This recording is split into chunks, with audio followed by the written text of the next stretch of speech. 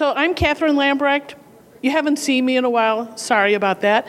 I'm with Chicago Foodways Roundtable, Culinary Historians of Chicago, and Greater Midwest Foodways. Or as Cynthia sometimes commented, if there's food in Chicago, I somehow manage to show up. But it's not true. I get around. Okay, so today's program is another one that took a few years.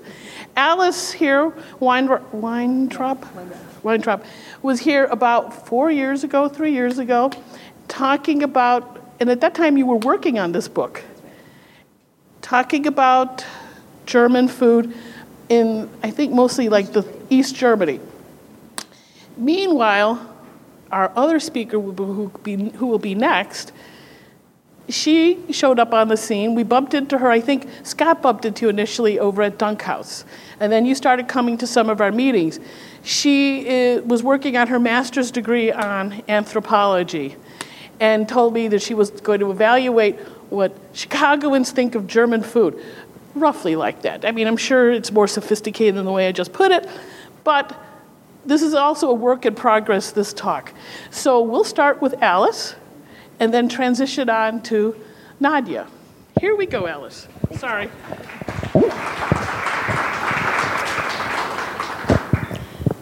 Hi, everybody. Thank you so much for coming. Thank you to Kathy for organizing this panel, and Nadia to agreeing to be with me on this panel. It's really fun for me to come. As you mentioned, I came several years ago when this book was still in progress, and it actually just came out 2 months ago, so this is my first kind of official public discussion of my published work. I wanted to say at the beginning, I have a talk prepared, but you are more than welcome, and in fact, I would love it if you wanted to interrupt me at any point with questions. I'm happy to cover as much or as little of my content as I can if there's anything you don't understand. Now the good stuff starts, so now I'll talk slowly. Okay. So as I mentioned, my talk today comes from my book titled Modern Hungers, Food and Power in 20th Century Germany, which just came out in July. I'll show you the 3D version right here. Modern Hungers tells the story of Germany's experiences during the 2 world wars and the Cold War through the history of the country's food economy. My book approaches the food system, which I loosely define as the intertwined processes of food production, consumption, and distribution, through the lens of biopolitics. This is a term some people might be familiar with. Biopolitics is a term coined by the French philosopher Foucault to describe particularly modern strategies that nation states have developed to monitor and control their populations. So there's many ways in which populations are monitored nowadays. Most of them are digital, but what I'm interested in is thinking about how the food system itself is a way of controlling and attempting to control, regulate, and process populations. One of the key insights of this approach of biopolitics in my own work is that it understands food and hunger as linked and inseparable categories. And this is a really central point for my own research because popular discourse and many academic scholars as well tend to place these categories in opposition to one another. That is to say, some people look at food, other people look at hunger. And what I'm very interested in doing is saying those two things are always intertwined and we can't understand one without the other. For this, my book argues that hunger is not a biologically stable fact. It's not something that is definable, but in fact a political and cultural category that is constantly shifting, but is always present. Throughout this book and throughout this talk, I'm talking about food, but I'm always also talking about hunger. And I wanted to say that at the beginning so that you can also on your own as you're listening think about where hunger fits into this narrative. And it always is present, although not always explicit. For this presentation, I'll be focusing on the question of German identity in relationship to food, looking at 2 case studies, rye bread in Nazi Germany and bananas in divided Cold War Germany, so East and West Germany. And my goal is to unpack the centrality of food to individual and collective identity formation and its relationship to state power. So that's kind of what I'm interested in. Food's importance in modern identity formation, which I think Nadia will be talking about in different ways later today, means that processes of social exclusion and inclusion hinge around access to food. And food itself, therefore, implies decisions about who is allowed to eat what and who is prohibited from eating what. In other words, food is a key method of exclusion and while it signals inclusion. And this is something that often has really profound and potentially deadly consequences, as we all know from history. And I'm going to start with a case that's very familiar to probably all of us, which is Nazi Germany and the importance of food for Nazi ideology and policy. And I just wanted to begin because I prepared to start to think about this talk, quite a few months ago, but in the past few weeks, activities in the U.S. have made my research in a really upsetting way much more relevant to the contemporary moment than I would like. So my talk is framed around the idea of blood and soil, which was, of course, the central tenet of Nazi ideology, Nazi racial ideology, as well as Nazi military strategy. And blood and soil is, of course, an agricultural concept, a food-based concept. And I actually wanted to show, this is, of course, an image, I'm sure you probably all recognize it, from a neo-Nazi protest in Virginia, where blood and soil was being chanted. Recently, and this is on the right, is an image of a swastika in a cornfield at a farm. And so I just wanted to kind of remind us that what's going on here is not sort of revisiting German ideas, but in fact an idea that came up in Germany but is still very alive today, which is the profound racial implications of food discourse, right? Okay, so what is blood and soil? What does it have to do with food? Why does it matter? So, for example, in all discussions about neo-Nazism, nobody's been talking about food. I'm not saying they should have, but in fact, it's important, I think, that blood and soil was the language that was used by contemporary radical right-wing activists. So what does blood and soil mean? Well, blood and soil means, I guess as it says, it means there's an explicit connection between actual bodies and land, right? So soil and bodies are linked through the lens of race, right? That's what blood and soil means. The original idea behind blood and soil is that German soil, so soil that's defined as German, is only appropriate for certain kinds of raced bodies. That is to say, certain kinds of bodies belong on certain soil and not others, right? So there's lots of implications of this, as you can imagine. This is a pseudo-biological concept. That is to say, the concept is justified with reference to biology, but there is, of course, no actual scientific basis for this claim. But the idea usually is that in order to have healthy bodies, you need certain kinds of foods, and those foods can only be adequately produced if certain kinds of people produce them, right, on certain kinds of soil. So what I want to do in the first part of this talk is discuss the ways in which food became, I argue, the fundamental expression of race in Nazi Germany, something that makes the contemporary resurrection of this phrase particularly terrifying to a historian. When race and food supply are explicitly linked, as in this slogan, or to be more contemporary, in discussions about the role of immigrants in food supply in the U.S. I'm a Californian, so it's extraordinarily prevalent, the racing of our U.S. food system, for example. The results are terrifying as race becomes a matter of food supply. Right. So, to put it simply, a slogan like blood and soil means that food links individual racial identity to physical space. This interdependence of food, land, and race determined the brutality of the Second World War. Food was at the heart of Nazi war plans, and it shaped the war's devastating trajectory. By linking Aryan blood with a natural claim to specific parts of land in Central and Eastern Europe, especially parts of the Soviet Union, Poland, Czechoslovakia, racial and cultural survival became synonymous with having, quote, enough to eat. In other words, food supply is what you need in order to ensure racial survival. Racial survival was, according to the Nazis, only possible if Germans had exclusive access to the soil of especially Ukraine.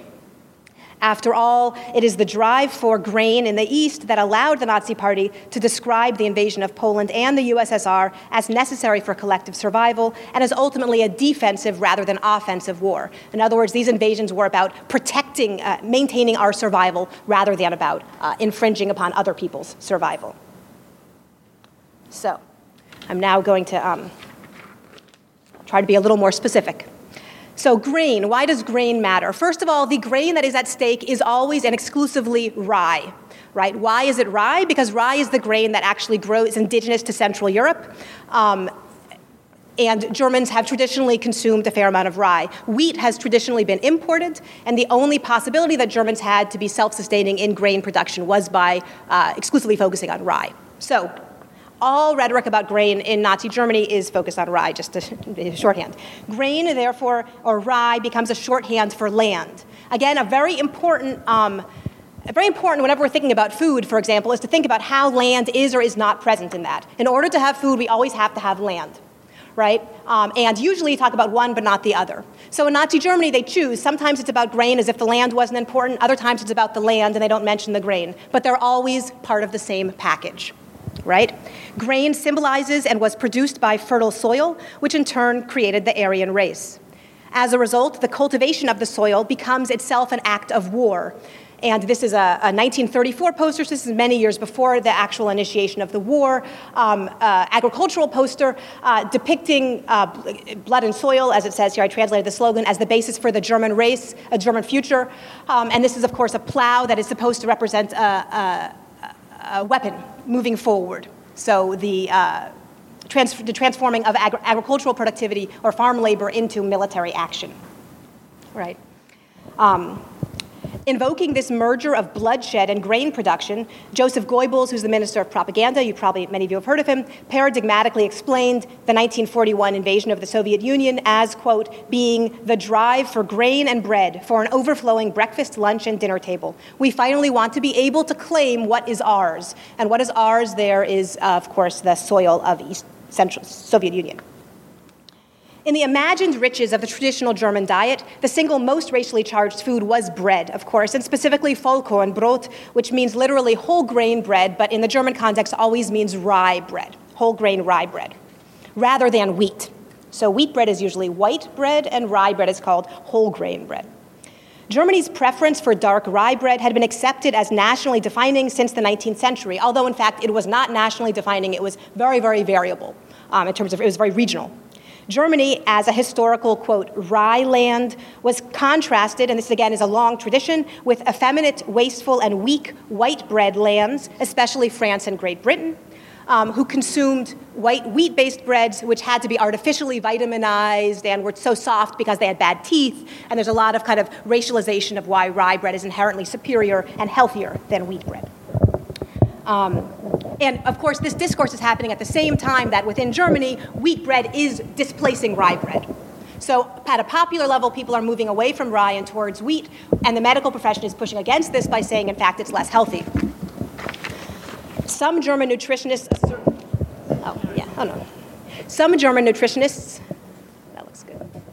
asserted that dark breads, pumpernickels and rye, and the use of barley and seeds, rather than generic wheat berries, nourished German uniqueness and intellectual and physical strength. So it becomes, although is not always racially specific. So this is another Nazi poster. Again, there's a tremendous number of these posters produced in the Third Reich saying, pretty straightforward slogan, eat whole grain bread, again meaning rye bread, it is better and healthier. But of course, what's being expressed in this is that German, quote unquote, Aryan families are nourished, and in particular, eating this kind of bread is a particularly German act, a German racial act, being linked with raising the next generation of Aryans, only Aryans together producing it, and of course linked to good mothering as a racial act. Whole grain bread, according to this rhetoric, uses the entire grain, something that during the Third Reich implied a sort of mythic connection to naturalness and purity. Vollkornbrot was an ideal metaphor, it seemed, for a healthy, independent, and uncontaminated, racially pure folk that was strong in its isolation from the world. Quote, in the battle for bread freedom, which is what the Nazis called the ideal shift to an entirely rye economy. So that was bread freedom. We don't need to be dependent on wheat imports. We've achieved bread freedom. In the battle for bread freedom, the entire German folk has unified itself insofar as it follows the Führer, Hitler. The new ethos of bread finds its most beautiful expression in these words, we are the grain, which is, of course, the rye grain. In contrast, inferior races were associated with inferior bread. According to a 1939 treatise on the global Jewish monopoly on wheat, so wheat is linked with Jews, the core difference of the Jewish race reveals itself nowhere more clearly than in the issue of bread. Ominously, in 1936, Göring, who again you might have heard of, particularly notorious military leader of the Third Reich and close confidant of Hitler, warned that, quote, whoever misuses the holiest product of a nation, the bread grain of the German people, is a traitor and must be destroyed. And of course, misusing here is a synonym for eating. That is to say, anybody who eats the rye who is not an Aryan should be destroyed. This threat explicitly targeted Jews. Jews were prohibited from farming, from tilling the soil, and initially from eating any rye bread. While a true Aryan man, woman, or child, quote, senses the Godhead and the deepest sense of existence when he sees rye, for the Jew, grain and bread are not something holy. The Jew sees in grain only an outstanding opportunity for making profit for speculation and exploitation. The Nazi veneration of whole grain rye bread was thus not simply a matter of taste or custom, although people pretended like it was. It was the food that simultaneously epitomized the state's racial fantasies and military ambitions, both the exclusion of Jews internally and the expansion and seizure of soil to the east. Grain cultivation was the ideal and, according to the Nazis, only appropriate use of land and the primary potential of the soil of the Soviet Union, which they are ultimately planning on annexing. Since its founding in the early 1920s, the Nazi Party had promoted a program of agricultural reform that demanded the acquisition of massive amounts of new farmland. And again, we should remember that was always the explicit and claim for why the entire war was happening, was that Germany needed more soil to produce grain for the population to survive. German soil at the same time, so it was gaining more German soil, and it said simultaneously, not only do we need more German soil, but this soil can only be owned and tilled by German people. So it doesn't just matter who owns it, it actually can only be processed by Germans. That's the only way to make grain adequately. Unsurprisingly, German farmers made up some of the Nazi Party's most passionate supporters.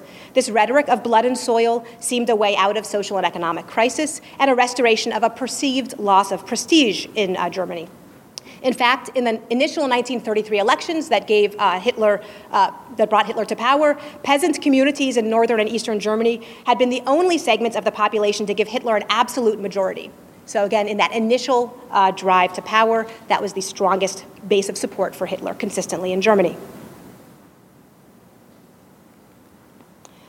So I just wanted to, there's again a billion such images, I just grabbed a couple, and these are images, they're usually titled Blood and Soil, so kind of a way for people to visualize what blood and soil as a military slogan means, and the patterns are always the same, that is to say, it's a fertile, reproductive Aryan family that is embedded in an agricultural scene, and most often in a scene of production of grain. So you'll see this one here, of course, they're actually in a field of grain, and here they're surrounded by fruits and vegetables.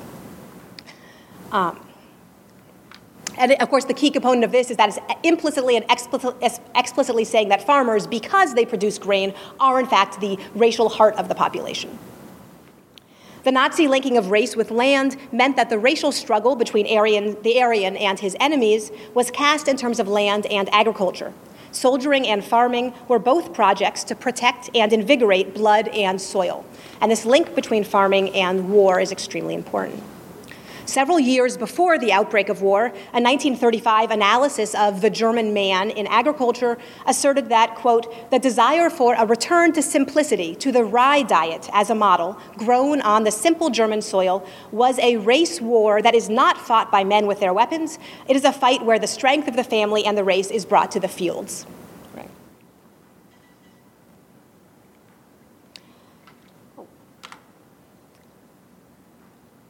So this, again, just another kind of image to give you a sense of what we're talking about. One of the key things about the engagement of food in race politics is that it becomes inherently domestic. That is to say, the internal actions of the home and the family become a matter of military action and racial survival. So that's very clear in this image. The poster says, this is what we are fighting for the bread of our children. And of course, the image, of course, doesn't just show children, but shows children pretending to be mothers, right? So you have multiple generations being represented as being the thing that we are fighting for. And what is the fight we are doing? We are raising grain to produce bread and to ensure that our racial survival through generations. Or to flip that around, by engaging with food, the home front becomes the war front. And that was an explicit slogan that was used very frequently. Grain cultivation became a central justification, as I've said, for expansion and invasion, and thus for the war. Within Germany, what was called the, quote, battle for rye, the battle for the rye, melded domestic agricultural policy with brutal military policy by linking a push for increasing domestic grain production, so rye, with preparation for the seizure of croplands in Eastern Europe. So one of the things that's, the food economy in Germany was always dependent upon the seizure of food supply from outside of Germany, which of course contradicts the racial ideology that says only Germans can produce food for Germans. In fact, the vast majority of food that Germans consumed during the Third Reich was actually produced by non-Germans. Right. And of course, consuming bread or eating it, and I think you guys all have some rye bread, so you can chew along as I'm talking. Consuming bread or eating it is as important as producing it. For most Germans, and this again is important, most Germans were not farmers during the Third Reich, and whole grain bread was in fact not acquired by actually tilling soil, but by going to stores, right? And all food purchases in Nazi Germany were shaped by the country's rationing program as well. So I've been talking a lot about farming, but this is a rhetoric that moves far beyond the actual farmers. So I want to very just quickly talk about this. I talked about that at length in my book, but just very briefly to mention here, what about people who are purchasing food and how are they engaged with this racial ideology? And in fact, one of my main arguments is that the rationing program was one of the most significant ways in which race shaped Aryan and non-Aryan lives, especially women and children on the home front. So it's much more easy for us to imagine how the soldiers who are fighting on the front are engaging with racial discourse, but what does it matter to the women and children at home who are only cooking and eating the way they always did? But one of my arguments is that because they are cooking and eating within this racialized rationing program, those actions themselves also become central to the racial ideology. So when rationing was first initiated in 1939, Vollkornbrot, the sacred food of Nazi Germany, was officially restricted only to members of the Aryan racial community. And I just wanted to show a couple images here on the, this one right here is a Vollkornbrot, a whole grain bread rationing card for an Aryan young person from Munich in 1941, just to give you a sense of what they looked like. And there's a certain amount of Vollkornbrot allotted for everybody who's not Jewish or Gypsy or any other inferior member of society. Non-Aryans had consistently restricted access to food products, so not only could they not acquire rye bread, but they also received ever fewer products of the quote-unquote German soil. So, for example, in 1940, the Nutritional Office announced that consumers whose ration card is marked with a J, and you actually can't see it that well, but that, yeah. I am pointing it, oh. You can't see this? I see, I'm sorry. I'm sorry, I thought you could see it. Sorry. So here, so this is the Vollkornbrot red one, right? This word is Jude, that means Jew. So rationing cards that were allotted to Jewish people were marked Jude, or sometimes it would just be a J, depending on the region of Germany. So any rationing card that had this J or a Jude was not, people with these cards were not allowed to receive apples or pears, even if they had a rationing card for those. Yes, it's actually very, so almost none. So there's almost, so this is unbelievably bizarre. So these are what's randomly available in the Jewish Museum because they all were destroyed very early on. So there was one guy who's actually, he's in a porcelain firm, he's a very highly educated guy, happened to survive. And it's just like so this is extraordinarily weird. And essentially what's an important thing about my analysis is I kind of go through this whole elaborate regulation of what Jews can and can't eat. And of course there's almost none of them left. So what's interesting to me is they issue all these cards, it's not even relevant. Right, so that's itself. Yes, absolutely. This is like three people who got these cards in reality, maybe, you know. But there were unit cards since 1939. So initially, there was a larger population of people who were receiving these cards. They could not receive apples or pears. A few months later, Jews naturally received no oranges or mandarins. There was a huge. Sorry. No, I'm sorry. No oranges or mandarins. In 1942, and again, you know, about 95% of Germany's Jewish population is either dead, emigrated, or in hiding. So this again is speaking to an extraordinary small number of people. In the late fall of 1942, national law prohibits Jews from ever consuming the following foods: meat, eggs, wheat flour, full-fat milk, or reduced-fat fresh milk. So, and access to turnips and cheap varieties of cabbage, which were the only vegetables they were allowed to consume, was left to the discretion of the local nutritional offices. So they could choose whether or not to issue Jews turnips and cheap cabbages. So in addition to everything else, what's interesting about this change, of course, is that the higher cost of wheat has actually meant that Jews no longer can eat the, quote, inferior bread, right? So theoretically, Jews should not be allowed to eat rye because it's the pure holy grain, but ultimately that's the only kind of bread that they can eat because wheat is too expensive. They're not allowed to eat wheat. So one of these unusual shifts that happen is that the people on the lowest rung of the racial pyramid in Nazi Germany end up consuming almost exclusively rye when they get grain at all because they're not allowed to consume any wheat because it was imported and therefore expensive. Okay. Yeah. And I have the quote from the moment that it says, bread cards given to Jews can only be used to receive rye flour products, despite the initial ruling that it was illegal. And so-called Slavs, which is the German racial category usually used to describe Soviets, although occasionally other Eastern Europeans as well, were especially poorly treated within the Nazi food economy. I mean, just to be blunt, millions of them were starved to death. So it was saying bad off is sort of a misnomer here.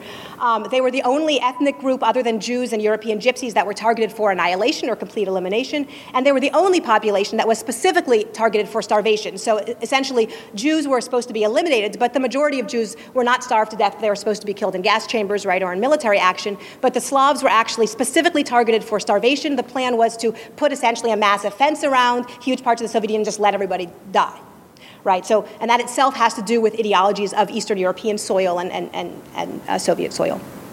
Because they were the people who populated the fertile grain lands that the Nazis were obsessed with, they were especially threatening Slavs to German food and war fantasies. In the summer of 1942, General Reinhardt, who was just a military leader of the German army, admired, quote, the resilience of his Russian slave laborers, and these are POWs.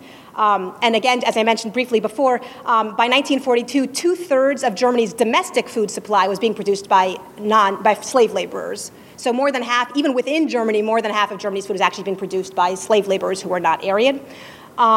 So this is just a quote from him. "Only one of my Russian slave laborers has died so far. The rest are continuing their work in the fields. Their provisions cost us nothing." And I want to remind us what that means. The only way that food costs nothing is if they are not given any food. "Their provisions cost us nothing, and we don't have to suffer under the fact that these animals, whose children are killing our soldiers, are eating German bread. Yesterday, I was forced to kill 2 of these Russian beasts as they had secretly gobbled up the milk that had been reserved for the mother sow." So this is just a letter from an excerpt from a letter home talking about the kind of food economy of a German farm during this time. And again, of course, the contrast between animal and human there is quite explicit. Within their concentration camps, German chefs developed a standardized recipe, or I said chefs, that's actually wrong. It was a German nutritionist who developed a standardized distributed recipe for what was called Russenbrot, or Russian bread. So there was a nutritionist decided to develop, there was an appeal to develop a particular bread for the population of slave laborers, Russian POWs, Soviet prisoners. The recipe was initially set at 72% rye and 28% sugar beet peel, if available, with alternative fillers, including leaves, grass, and straw. And the rye percentage was continually dropped. So that, and this was a big struggle for bakers because, of course, the bread couldn't be baked if it was more than 40% grass or straw. And you should all, of course, note that this means this bread was itself often deadly. So people often died in theory, not of starvation, but because when they ate the food that was provided for them, their bodies couldn't process it, and essentially their intestines exploded. Again, however, despite the point here is as well, despite rye's symbolic centrality to Nazi ideology, its relative cheapness made it the grain of choice for prisoner populations. And this was, and the Russenbrot is a particularly clear, the Russian bread is a particularly clear example of feeding to kill rather than feeding to keep alive. Again, kind of complicating the categories of hunger and feeding that we have in our heads. So the Nazi Party openly celebrated linking destroying racial enemies with Aryan nourishment. So not only does it celebrate this, but it says that they're interdependent. That is to say, we cannot have a well-fed Aryan population without destroying our racial enemies because our racial enemies are eating our food, right? And I just wanted to show this image, again, a very typical but powerful image that is explicitly showing how the German body, the raced Aryan body, is actually itself made out of grains, right? This is actually, the body is the rye that is coming out of the soil. Blood and, I guess this is an illustration really of blood and soil at its most explicit.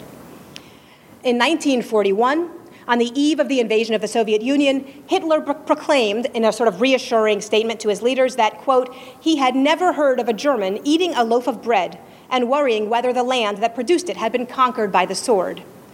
After all, we eat Canadian wheat and don't think about the Indians. This haunting analogy, while it suggests, on the one hand, the ubiquity and invisibility of race in the modern food economy, at the same time denies, of course, the distinctiveness of the Nazi racial imagination. In the Third Reich, land and the food that it produced were inseparable from Nazi racial models, and thus were directly implicated in projects of population displacement and mass murder, at the same time that they became central components of collective and individual German identity, and in a way that ultimately becomes separate from or parallel to racial identity. So that's was like the first big part of my lecture. I'm now going to totally switch gears.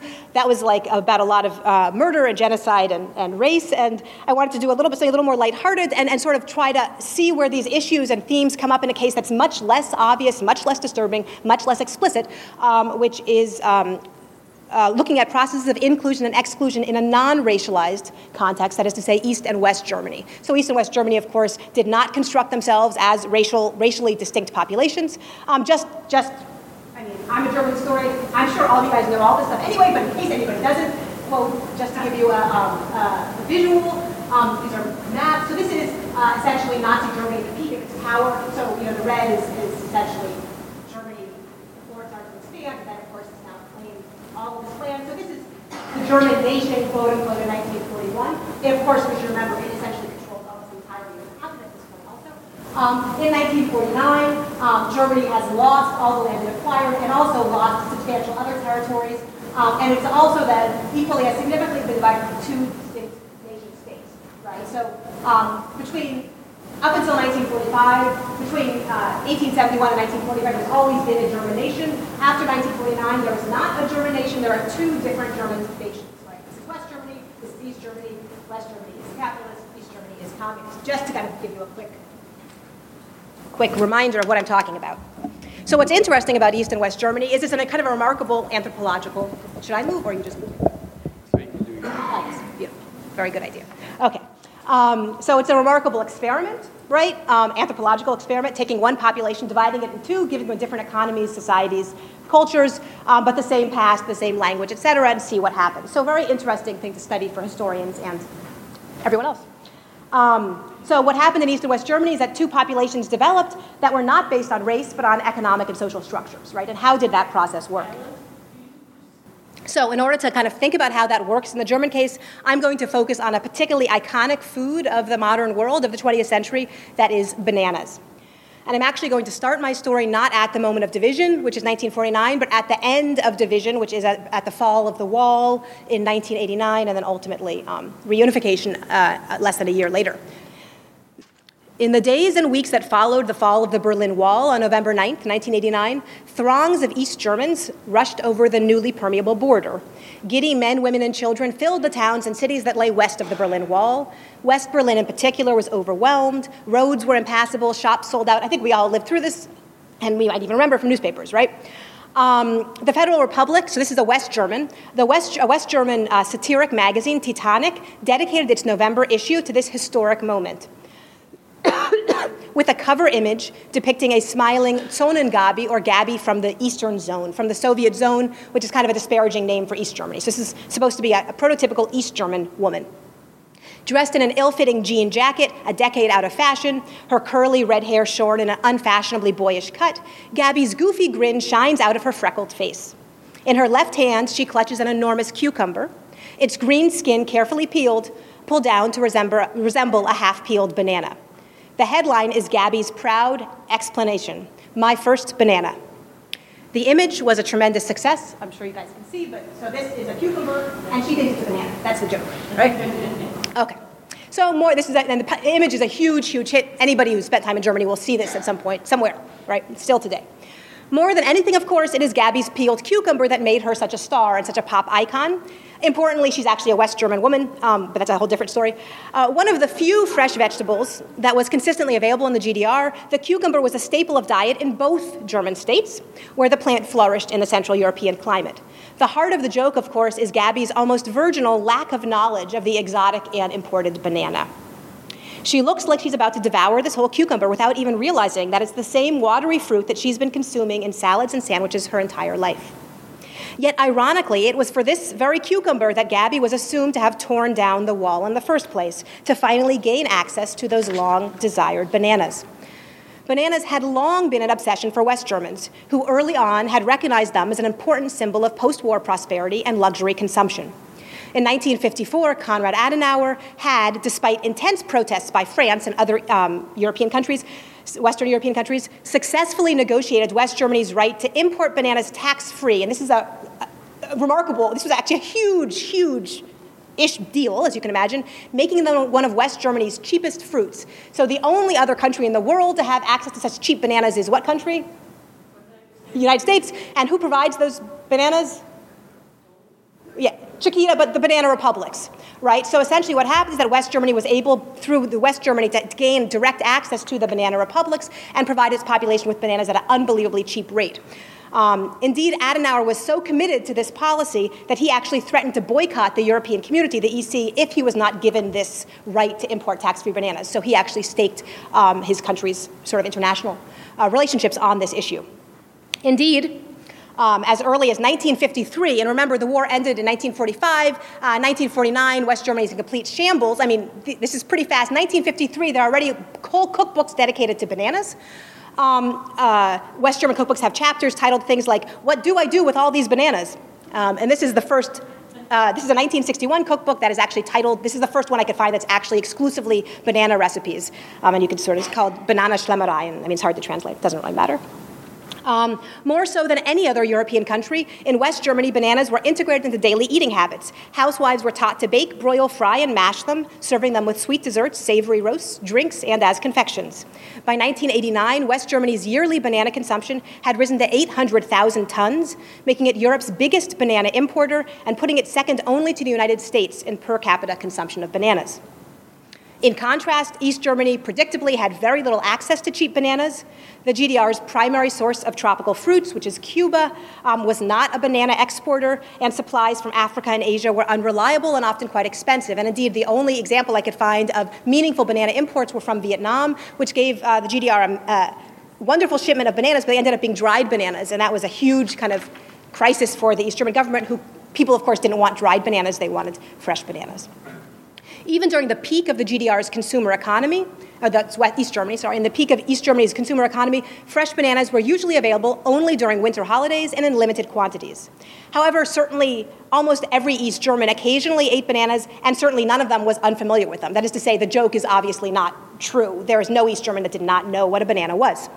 So my point, of course, here is that, in fact, statistically, East Germans did not eat shockingly few bananas. West Germans ate shockingly a lot of bananas, right? Yet, in the context of reunification, West Germans came to conceptualize East Germans, above all, in relationship to bananas. And again, I moved to Germany, 10 years after reunification, so it's still really prevalent today. Anybody who was in Germany at this time will remember, bananas were just everywhere, and these were images that were reproduced in magazines and photos, and you'd always want to show East Germans in relationship to bananas. It was just kind of a trope, a visual trope. They're buying out, this is an image, This one is like the first thing. So East Germans were given like $100 from the West German government when they came across the border as kind of like a Begrüßungsgeld. It was called like welcome to West Germany. And of course, the first thing they were assumed to buy was always bananas. Whenever stores opened in East Germany, they'd always have an extra large supply of bananas. And this is a picture of people lighting up in West Berlin to buy bananas. It just goes on and on, right? In Berlin, groups of West German retirees gathered at the Brandenburg Gate immediately following the fall of the wall to greet East German newcomers with free bananas. They would hand out a banana to each one. Sometimes there are pictures of people throwing bananas into herds of East Germans, pictures of frantic grocers trying to protect their bananas from long-deprived Easterners, projected a mixture of humor but also very real fear on the part of West Germans that all of their bananas would be eaten, right? So cartoons, jokes, and anecdotes depicted the fall of the wall as a sort of modified food riot, wherein ravenous East Germans stormed the West in their overwhelming desire for luxury foodstuffs, right? And so that Titanic cover was just kind of the first of what's really a massive wave of these images. So I'm going to skip ahead. So East Germans' craving for bananas was not, of course, a conventional hunger in the way that I talked about in the first half of my paper, one that's represented by inadequate caloric consumption. Indeed, East Germany had been confronting an obesity epidemic almost identical to that of West Germany since the 1970s. That is to say, the East Germans were not hungry in any conventional sense of the word, but instead they were imagined as having a sort of postmodern hunger for the delicacies of the global marketplace. So in fact, they have plenty of food, but they're hungry for something else, right? They have cucumbers, but what they really want are bananas. And an interesting side note, all the concern that West Germans had about bananas was not unplaced, because with reunification, the EU decided that West Germany's special treatment in terms of banana taxes was no longer sustainable now that it was unified, and they canceled its import-free tax on bananas, so that banana price tripled within a couple of weeks, and this is a massive issue in Germany as well after reunification. So Germany's banana prices were now the same as the rest of Western Europe. Bananas were no longer cheaper than homegrown produce. So, and this is the US too, bananas are cheaper than apples often. Cheap enough to be given away to poor neighbors and friends as a sign of collective prosperity. So I just kind of wanted to run through a couple of images. Again, this is depicting, so this is the day Germany actually unified, right, October 3rd, 1990, as the Day of Bananas. Again, what's interesting here, of course, is that, so yeah, well, I guess this is obvious. This is quick images of banana consumption after reunification. Germany is still high up there. So here's the US. This is 2007. I just got the data. I'm not like, this is not my specialty. So it's a little old, but this is the US. Germany is still leading Europe, but it's not nowhere near as dramatic as it used to be. So interestingly, because of all kinds of reasons, reunification has actually lowered banana consumption in Germany per capita rather than increasing it. But then here, of course, is a cartoon of one of the quote-unquote successes of reunification. So the average East German before reunification ate 2 and almost 3 kilograms of bananas per head. Of course, not 0, but 3 kilograms. And then in 2014, ate 12 kilograms. So a 4-time increase in banana consumption by East Germans. So again, however, you can look at the statistics however you want, but certainly banana consumption changed for both East and West Germans after reunification. And I guess, one of my, what's I think ironic, well, one of the things that I think is most important here is for us to think about how desire for food can be pathologized, right? So in this case, East Germany's desire for bananas is pathologized, whereas West German banana consumption is normalized, right? We have a very healthy and normal relationship to bananas. It's East Germans who are pathological. And of course, it all depends on what you want to look at. But if you look at it from the perspective of France, West Germans are psychotic about their banana consumption, and really East Germans are more on par with standard Central European banana consumption. So again, it's all about how you want to frame things, right? What desire is normal, what desire is pathological. And I just wanted to end with a quick, this is a flag. I mean, there's just the point, this is still going on, this idea of a particular German relationship to bananas. This is a joke that doesn't really translate in English because it's an acronym, but, it's called Germany is the BRD, Bundesrepublik Deutschland, and this is a flag that says the Bananenrepublik Deutschland, so it's, and I think this is an interesting image because you can see this idea of being a banana republic being flipped on its head, right? They're a banana republic because they consume bananas rather than produce bananas.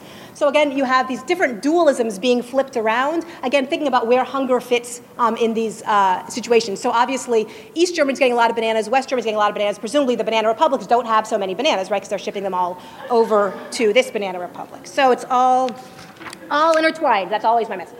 So, over the course of the 20th century, the questions of what, how, and why Germans ate were decisive for personal well-being and happiness, for national economic and social development, for individual and community health, and for the emergence of specific patterns of food production and consumption. Food thus shaped the German citizenry's respective imaginings of the self and the other, as well as their everyday activities, social networks, and political ambitions. The history of modern Germany makes abundantly clear that even as states change their forms in profound and often profoundly violent ways, and of course 20th century Germany is famous for that, they continue to rely on the industrial food system for methods of managing populations, shaping people's bodies, and structuring their daily lives, and most of all, I think, how they imagine themselves and others. So that is something I think that is not German-specific at all, but is very true today as well. Thank you very much for your attention.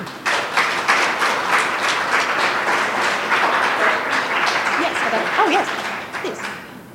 That's a great question. I mean, so why bananas? Bananas are, the same reason that, so really it's because of the U.S., I would say, because the banana is absolutely central to U.S. foreign policy and economic growth at this point. So West Germany is has an incredibly intimate relationship with the U.S. after the war. So the U.S. has taken West Germany under its wing as sort of the core nation to develop in the new Cold War.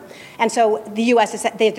offers West Germany economic advantage, and the U.S. has an unbelievable supply of incredibly cheap bananas, and that's been part of the good neighbor policy in the U.S. for a long time, that the banana would be a central tenet of U.S.-South American relationships. So I think it has to do with that kind of geopolitical alliance. But of course, also, it had to be something exotic. It couldn't be something that was easy to get, right? Yeah, exactly. It had to be an import, essentially. I think that was key to this identity formation of being a modern, prosperous country.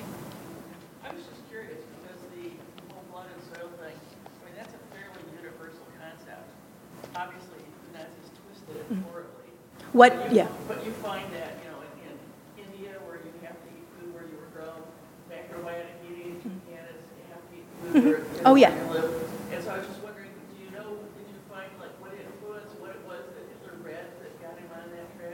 I guess I think what's particular, so I think eating local in some way is certainly not a Nazi innovation, right? But I think what's important, I don't think blood and soil is something that's ubiquitous in human nature, because blood and soil is really a racial idea. It's tied to race. And that's, I think, the particularity. And race didn't really exist as a concept until fairly recently. So the Germans were not the only ones to have this racial idea of blood and soil. And in fact, the country that had a lot of this rhetoric was England, actually, before Hitler came to power. So this was not unheard of in the 20s and 30s, a racialization of that rhetoric. But it wasn't a race idea. It wasn't that. So the idea of blood and soil is that if I eat food that is if a Jew makes the food on this soil and I eat it, I'll be sick. And that's why I said it's twisted. Oh yeah. It's twisted is the idea, but the idea was that in India, if they ate food from somewhere else, they were still hungry.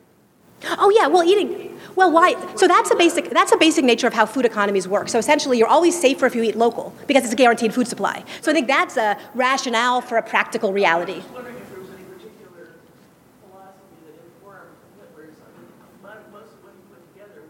Yeah, that's right. Religions and philosophies, and I just wondered if you ran across, oh yes, he read this book by. No, I mean, so blood and soil is an idea that had been tossed around since the 19th century, essentially, as a racial idea that came out of anthropology and race sciences. I mean, not, so I don't know, I don't think there's a particular thing that he read. It was more a, combination of ideas, yeah. No, thank you so much for mentioning. It's actually, so my cover image, this is a collage by a very famous German communist artist made in the early 30s called John Hartfield, and he was an anti-Nazi. And this, Hurrah, die Butter ist alle means, hooray, the butter's all gone. And this is hooray, the butter is all gone. Alle means, yeah. And so what that's referring to is a speech that Göring made. It actually quotes the speech. And to paraphrase it, he essentially says, we don't need to we don't need to worry about butter and fat. We need to worry about oil and munitions. Right? And so he's showing, the collage shows a family that is eating a bicycle and a teapot and a sword and an iron chain, and they're saying, hooray, we don't have any more butter, we get to finally eat metal, right? Which is a joke, because obviously you can't really eat metal. Yeah. Any other questions? All right. Thank you so much for your time.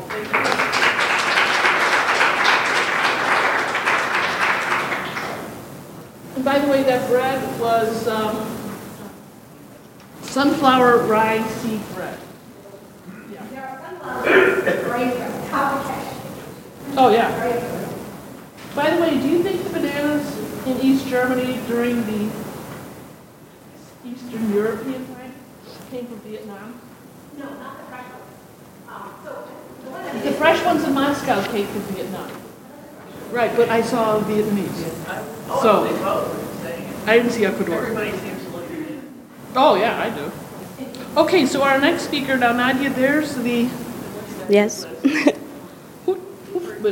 Hutman, Nadia Hutman. I keep misspelling her last name, which is why I have to say it for myself.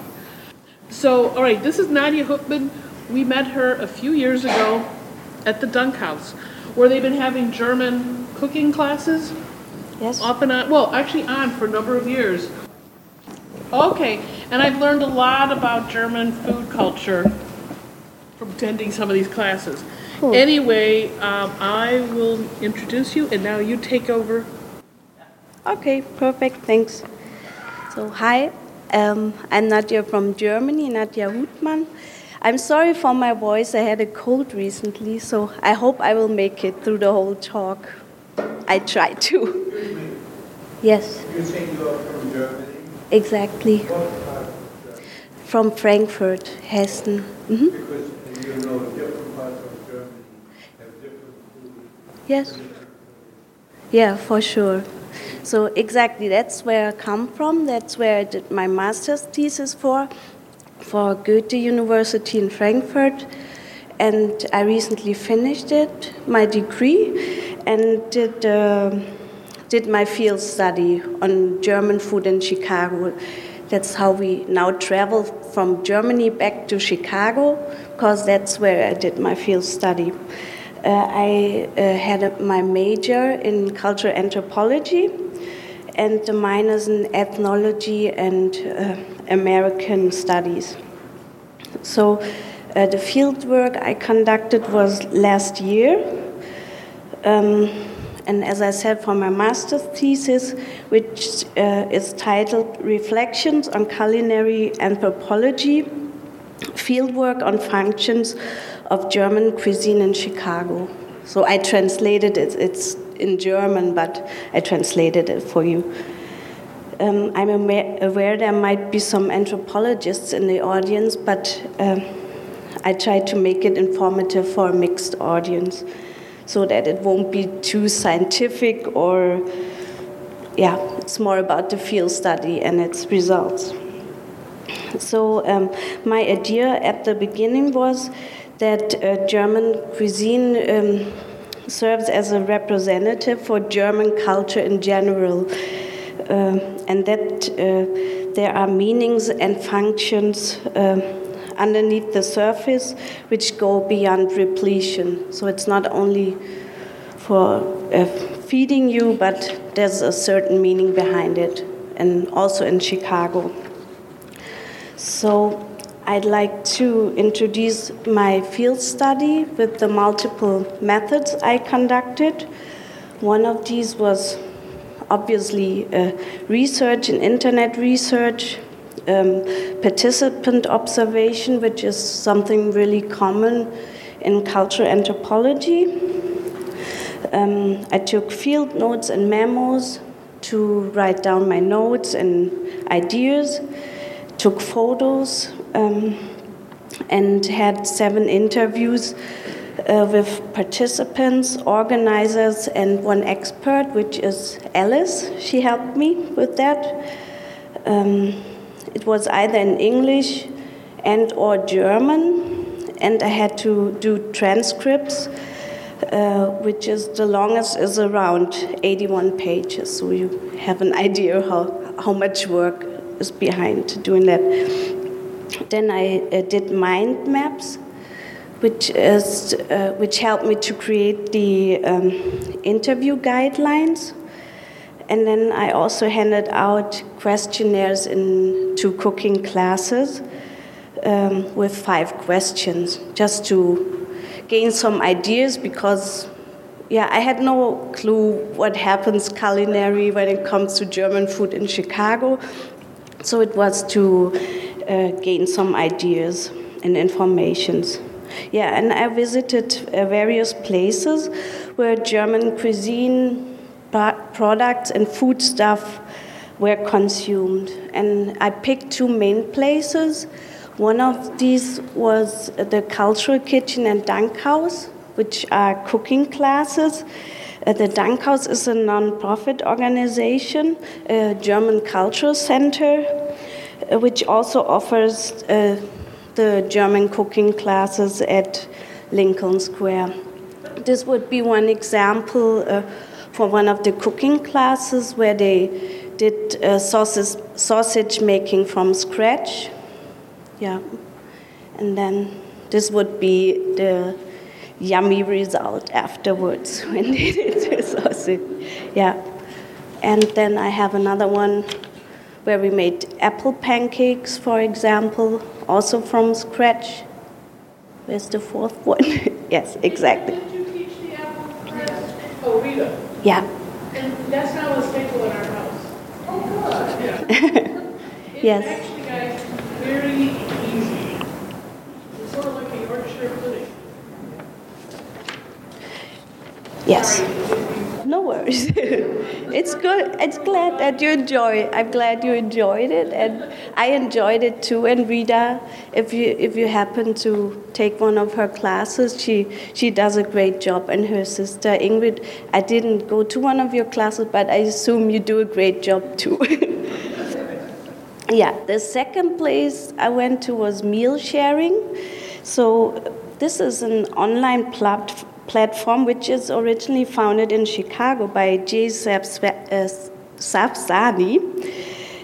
It's a liaison between people who want to eat and be guests, as well as people who love to cook, which are the hosts. And it's mostly in their own private homes, and they will receive a nominal fee for it.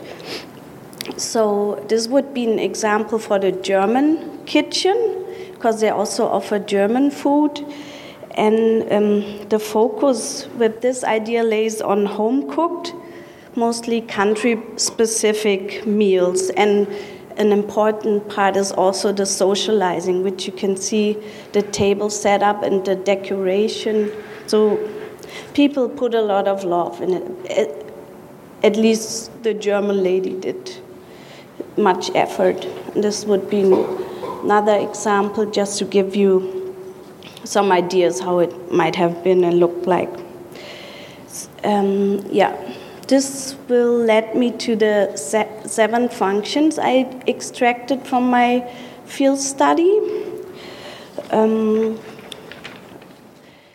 that I came up with. Yes, the first one would be the identity establisher. I created this one to show that individuals have an own self-placement and self-creation. When it comes to consuming German food, food in general is the first cultural thing, and social interaction one is exposed to. This cultural practice is an important factor for building your self-conception.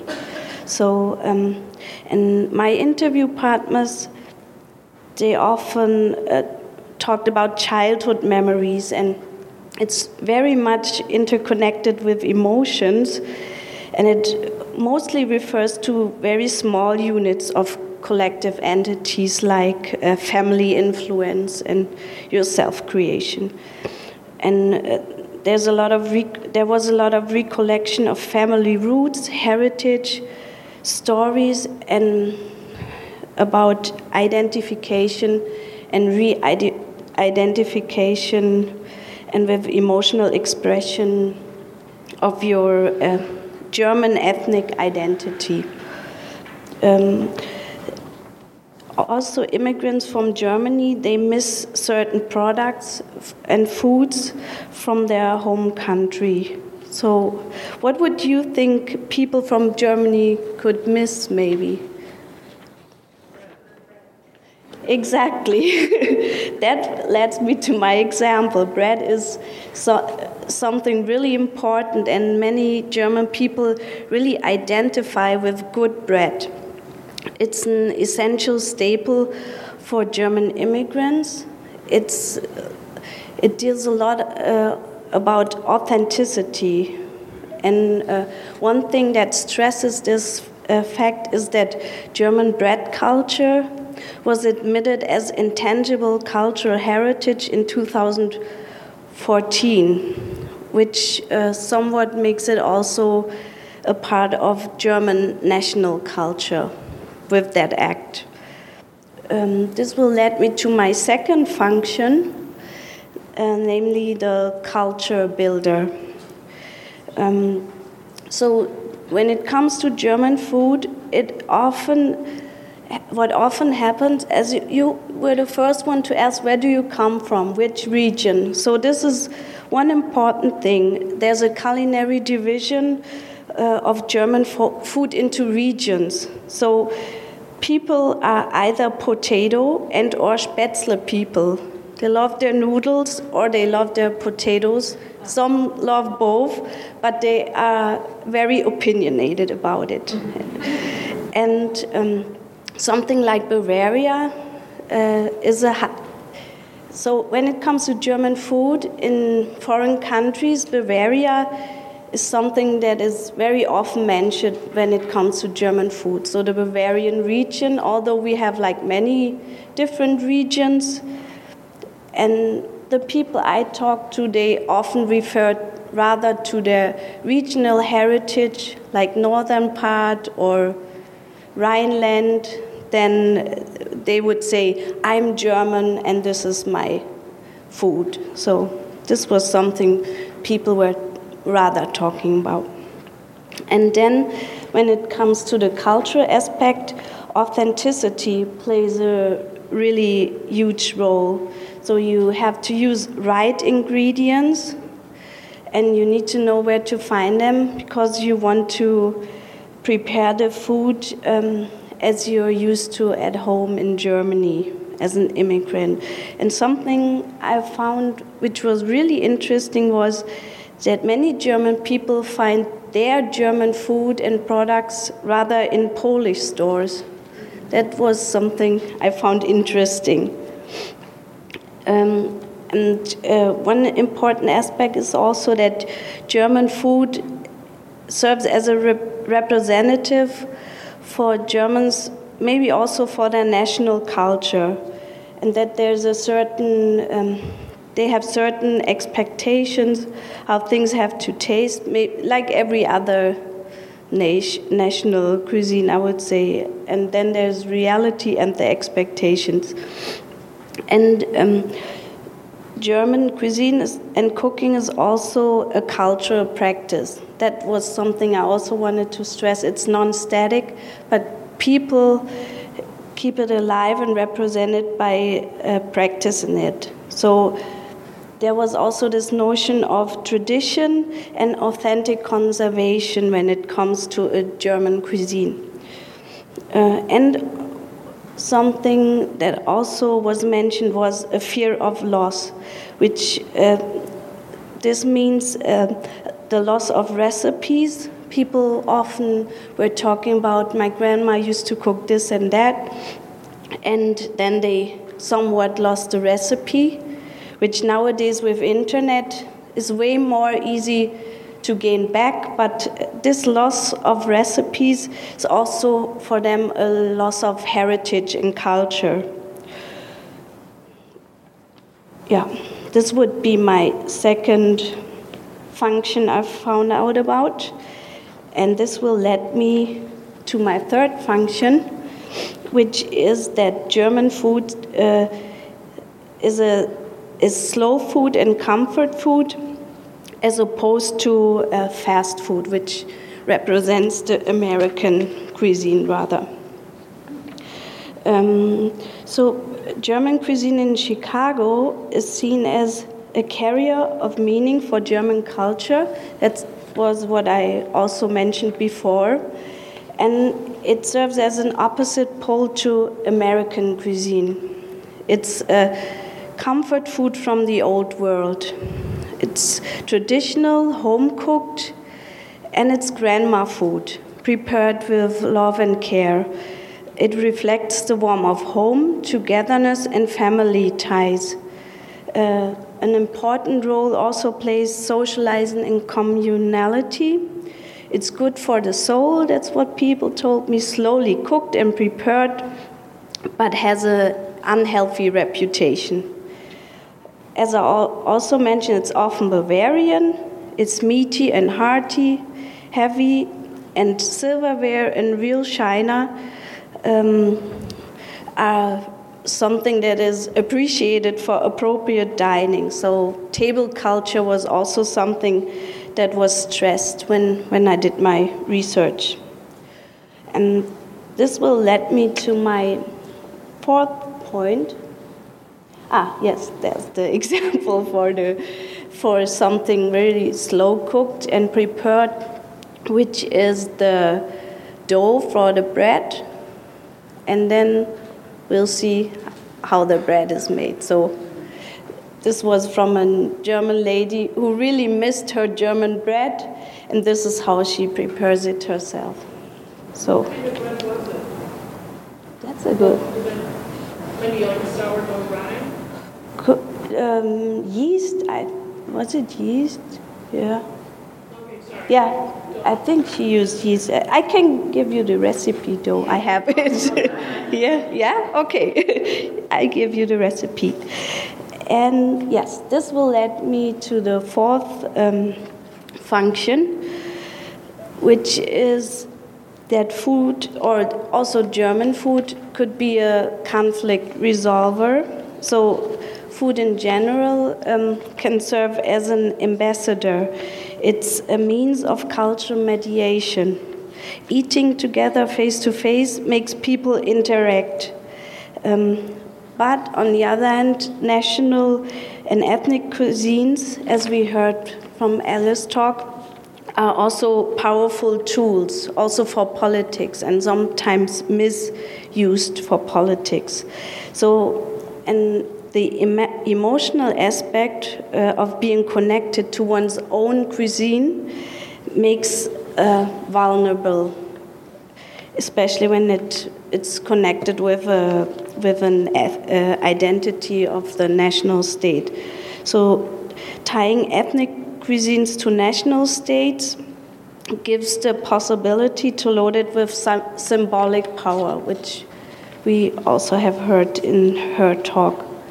For example, vulnerable for something like krauts and sauerkrauts, calling German sauerkraut. And this will lead me to my fifth function, which I called genderficator, because I wanted to stress when it comes to German food, often gender roles play an important factor when it comes to German cuisine.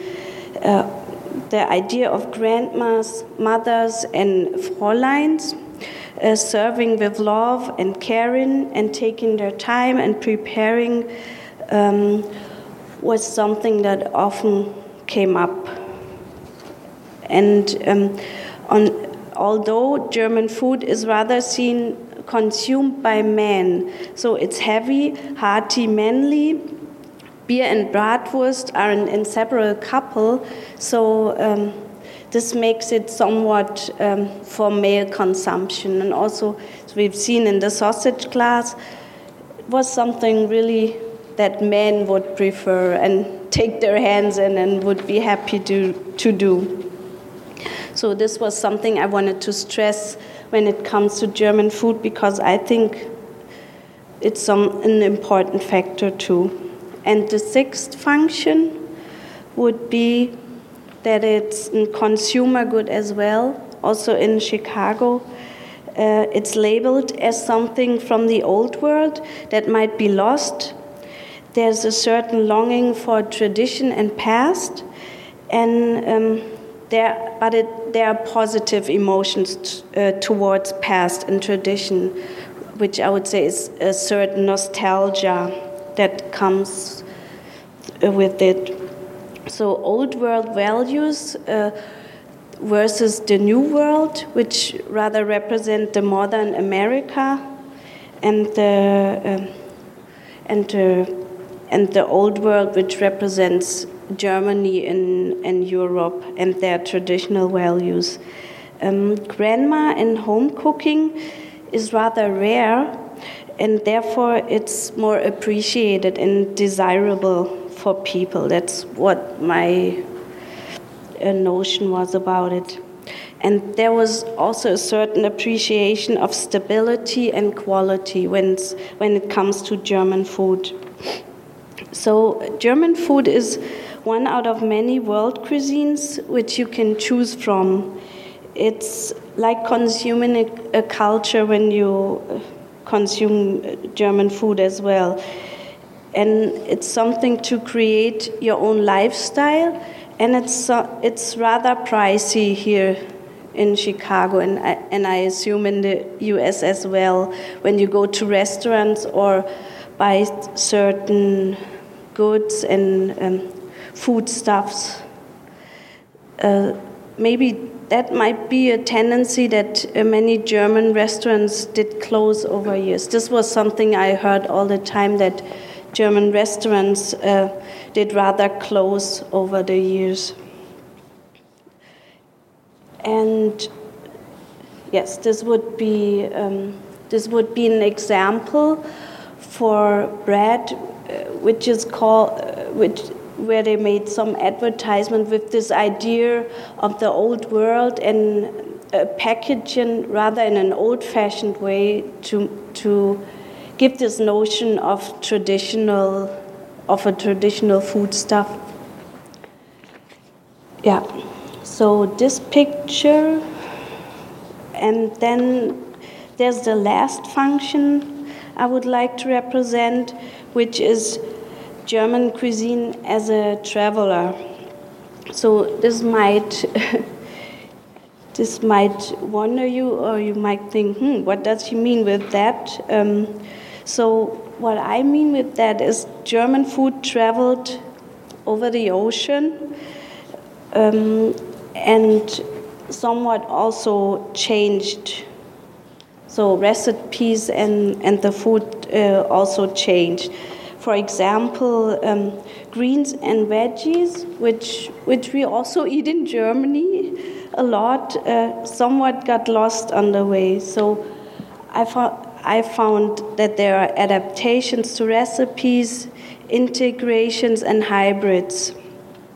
For example, one example would be cheesecake, where you traditionally would use quark cheese. And this is something people can really hardly find when they want to reproduce the cheesecake recipe the German way, because there's also an opinion about it when it comes to German and American cheesecake. Who does the right thing? And yes, so cheesecake, I would say, would be a good example for that, and how people help themselves out with recreating their German cheesecake. And then there's also the time aspect, which I found would also fit good in the traveling symbolism. German food also serves as a time capsule, and German recipes. It's like a relic of the past, like a time warp. So maybe it's even more authentic over here, because immigrants from back in the days brought their recipes, and they maybe kept them more than back in Germany, because in Germany recipes also change and get more adaptations to new immigrants, and then there are hybrids of cuisines. So and the meat-prone heaviness of the German cuisine, that might also be a result of the so-called hunger years we had back in Germany, where people had to eat certain foods, which were veggies like red beets or maybe pumpkins or so, that they really don't wanted to have the foods they were forced to eat in hunger years. So that might have changed the German cuisine, and maybe what immigrants linger for when they have like a better life in the US, that might have changed that notion that it's more meat prone.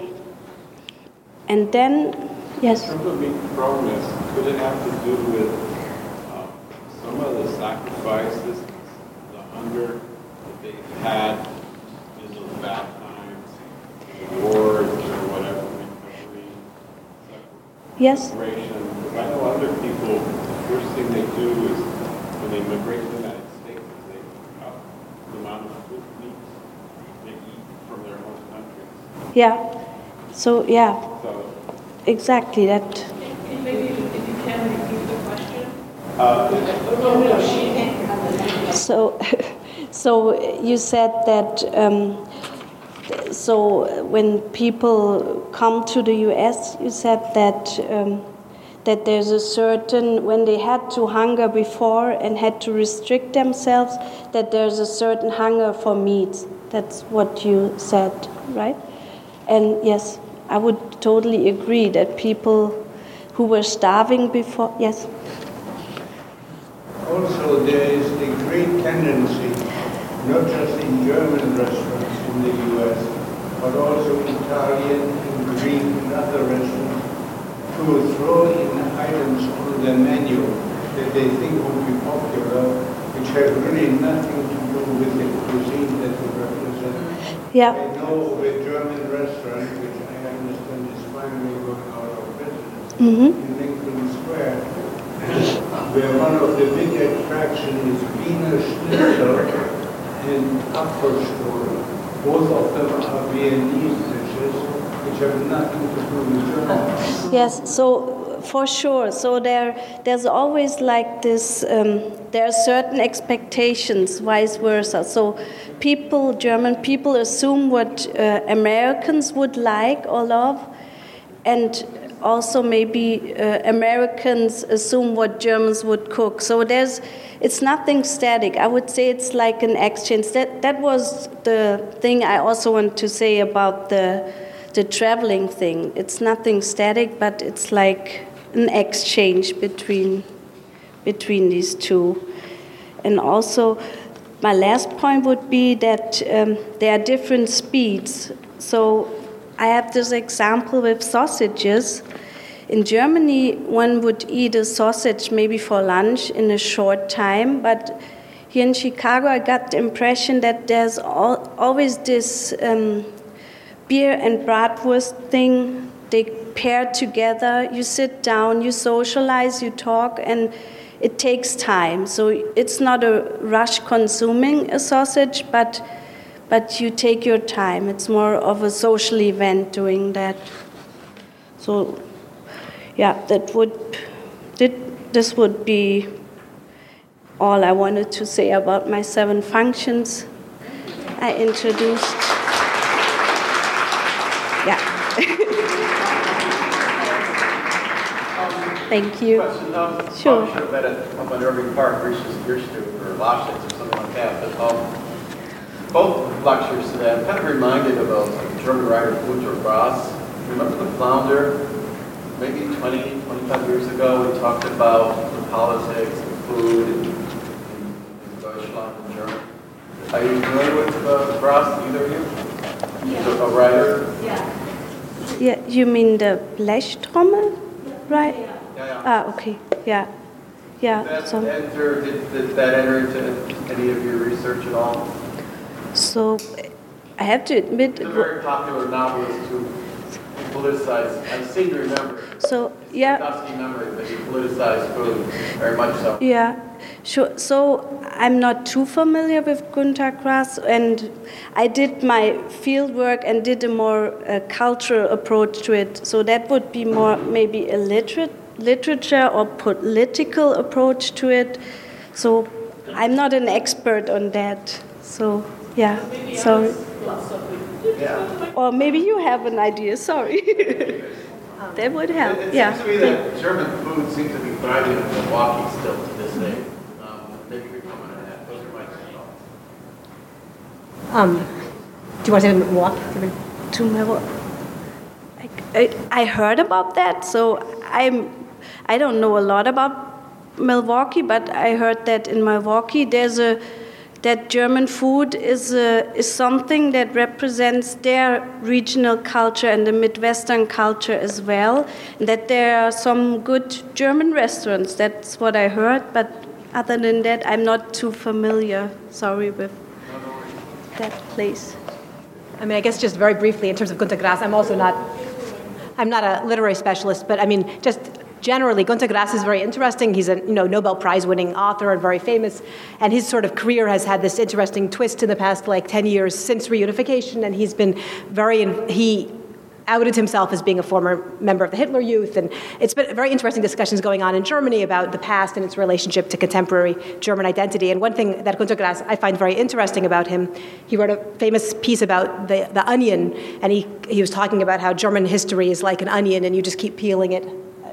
I don't know if you know this essay. Anyways, and so I think he's very interested in metaphors of German food as a way to revive and restore a kind of a proud German national identity that is not contaminated by the Third Reich.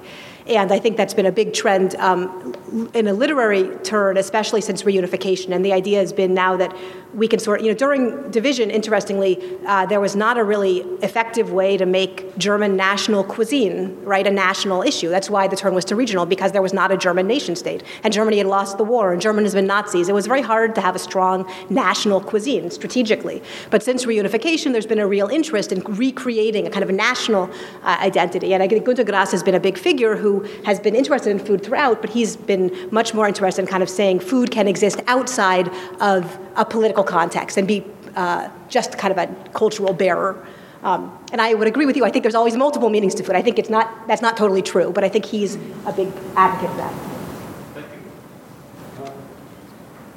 Yeah. When it comes to German national cuisine, we must not forget that Germany became a country only 150 years ago. Yeah. Before that, it was a whole bunch of separate countries with their own culture and in the language was not. Yeah, until today, I mean, many foods are shared in different European countries, something like goulash, or the different countries have the same food, so. No, I think I think it's very interesting. Germany is very invested in this regional identity, but every single nation state, there's no single nation state that ever existed more than 150 years. I mean, every nation is invented in the 19th century, pretty much. I mean, and France is pretty regional. I mean, so I think and I think the reason that Germany is so invested in its regional identity, it's true, but it's not uniquely German. I think that became so important after the Cold War when there was not a clear nation. I mean, so I think it's actually it's true, but it's not the answer, right? And being German, at least after World War II, was not something people were proud about. So it would be rather something to refer to your region than showing off a certain national pride or identity. So I think this is also an important part when it comes to German culture and German self-understanding, that you wouldn't want to say, I'm German and I'm proud of it. So at least maybe it comes the last couple of years, but before it was something really embarrassing, maybe. Yeah, I don't know who was first. I just want to say I need to collect money for the other people who came in after we sat down. So I just want to make sure that I get. Oh, thank you. Yeah.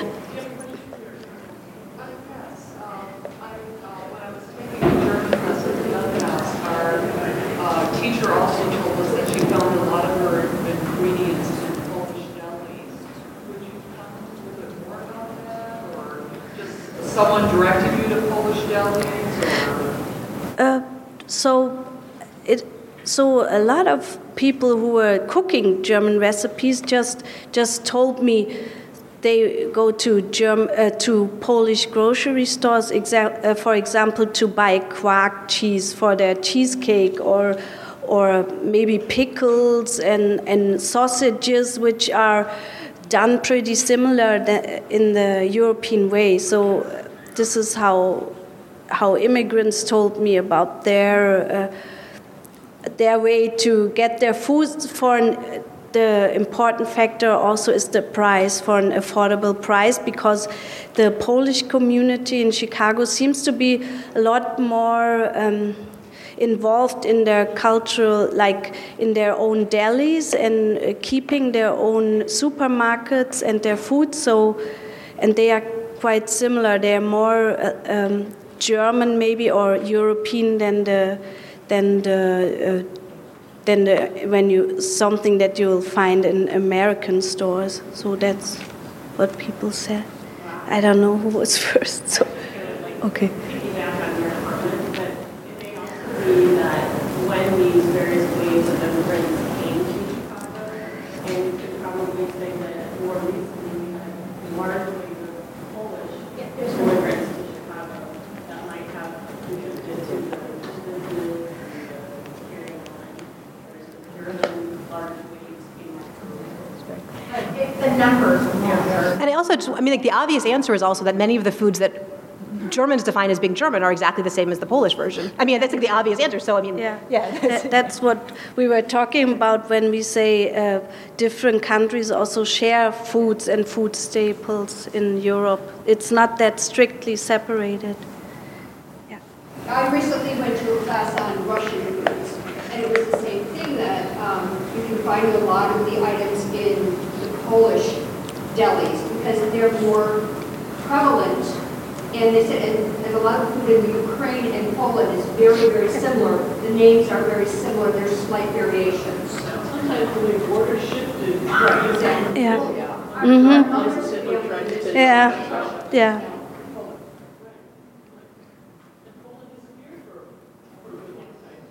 Yeah. Yeah. Thank you so much. Thank you.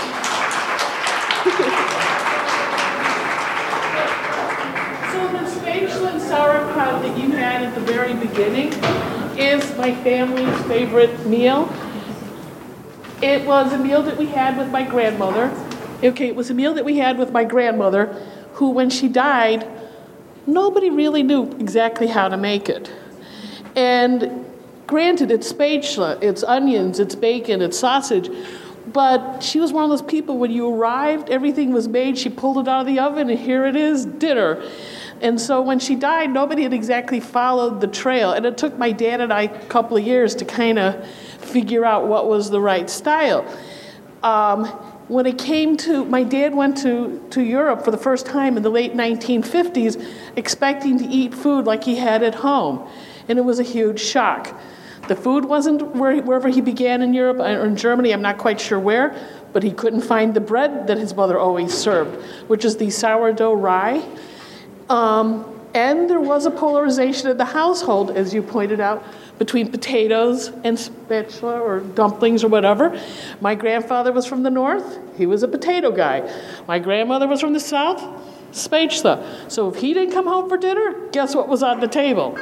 When he was present, there was no spatula, there was potatoes. And so a lot of that division I've seen in my own family. And one of the things, I hate to say it, but in our family, we kind of have a love-hate relationship with German food. We love what we got from my grandmother. We love that whole context. And by the way, when it came to cheesecake, my dad said it was really great when she discovered the cream cheese recipe over the farmer's cheese recipe. He did not like the original version. And he made I wanted him to be here today, but he had to take care of something. But he made a comment the other day that he had never said to me before. He says, German food in Chicago was better in the 1940s than it is now. And so a lot of what you said, I completely recognize. So I have faith that you conveyed it correctly. Anyway, so when there's there's a little bit left over the spatula and sauerkraut. Alice, can you tell them about the Kulturhund? Oh, Kulturhund. Oh, yeah. Come on over here. Yeah. Come on over. Kulturhund. Hast du vergessen das Kind, oder? Yeah. Ja, also That's yeah. Typical. Yeah, genau. staple So Kulturhund is like a very simple, it's called the icebox cake. It's just layers of cookie and melted chocolate layered together. And it's sort of actually, I think they have versions in the US. It's a very generic post-war. As soon as you get freezers, you have these kinds of cakes. But what's interesting in German discourse is that Kulturhund has been very much associated after reunification with East German traditions because it's very simple and very easy and very fast and not very sophisticated. And so it was seen as being a typically East German dessert, whereas West German baking was associated with much more elaborate, complicated, hot baking, often imported ingredients. But what's interesting about that is that's, of course, already a fiction because, as we heard, this lovely woman from Frankfurt ate Kulturhund. So this is, again, a kind of an interesting, iconic food that is often seen as typically East German children's cake, but in fact was pan-German and indeed pan-transnational. And it's made with? It is, traditionally, coconut. Yes, traditionally it's made with coconut oil. It's actually a post-war recipe that you don't have real chocolate. You don't have good melting chocolate, so you have usually cocoa and coconut oil that you melt to kind of make a thin glaze, and that you layer with sort of cheap cookies. It's actually tastier than it sounds, as we know. Oh, yes. yes. But I did this last night around midnight, and one of the things, I have the recipe sitting over there, I believe, and one of the things is, well, I kind of race things along, so I didn't wait for it to thicken a little bit. I just started, because I wanted to go to bed, I have to say. So then it says that if you use it where it's too melty, then the cookies were floating, which was sort of happening. So last night before I went to bed, I kind of weighted them down. So there's it's thin chocolate in between when there should have been a little more chocolate. Myth of convenience food, never quite as convenient as this. And by the way, the melting point of coconut oil is 76 degrees because my container was liquefied when I began. And it was still liquid. Yeah, and it was so hot. And I'm sweating bullets making the special. It was like, you're welcome. But it was like, why do I say yes to these things, you know? That's what I do. So anyway, you're welcome to have a little more spatula, and you got to try the Kulturhund. And thank you, ladies. You made it terrific.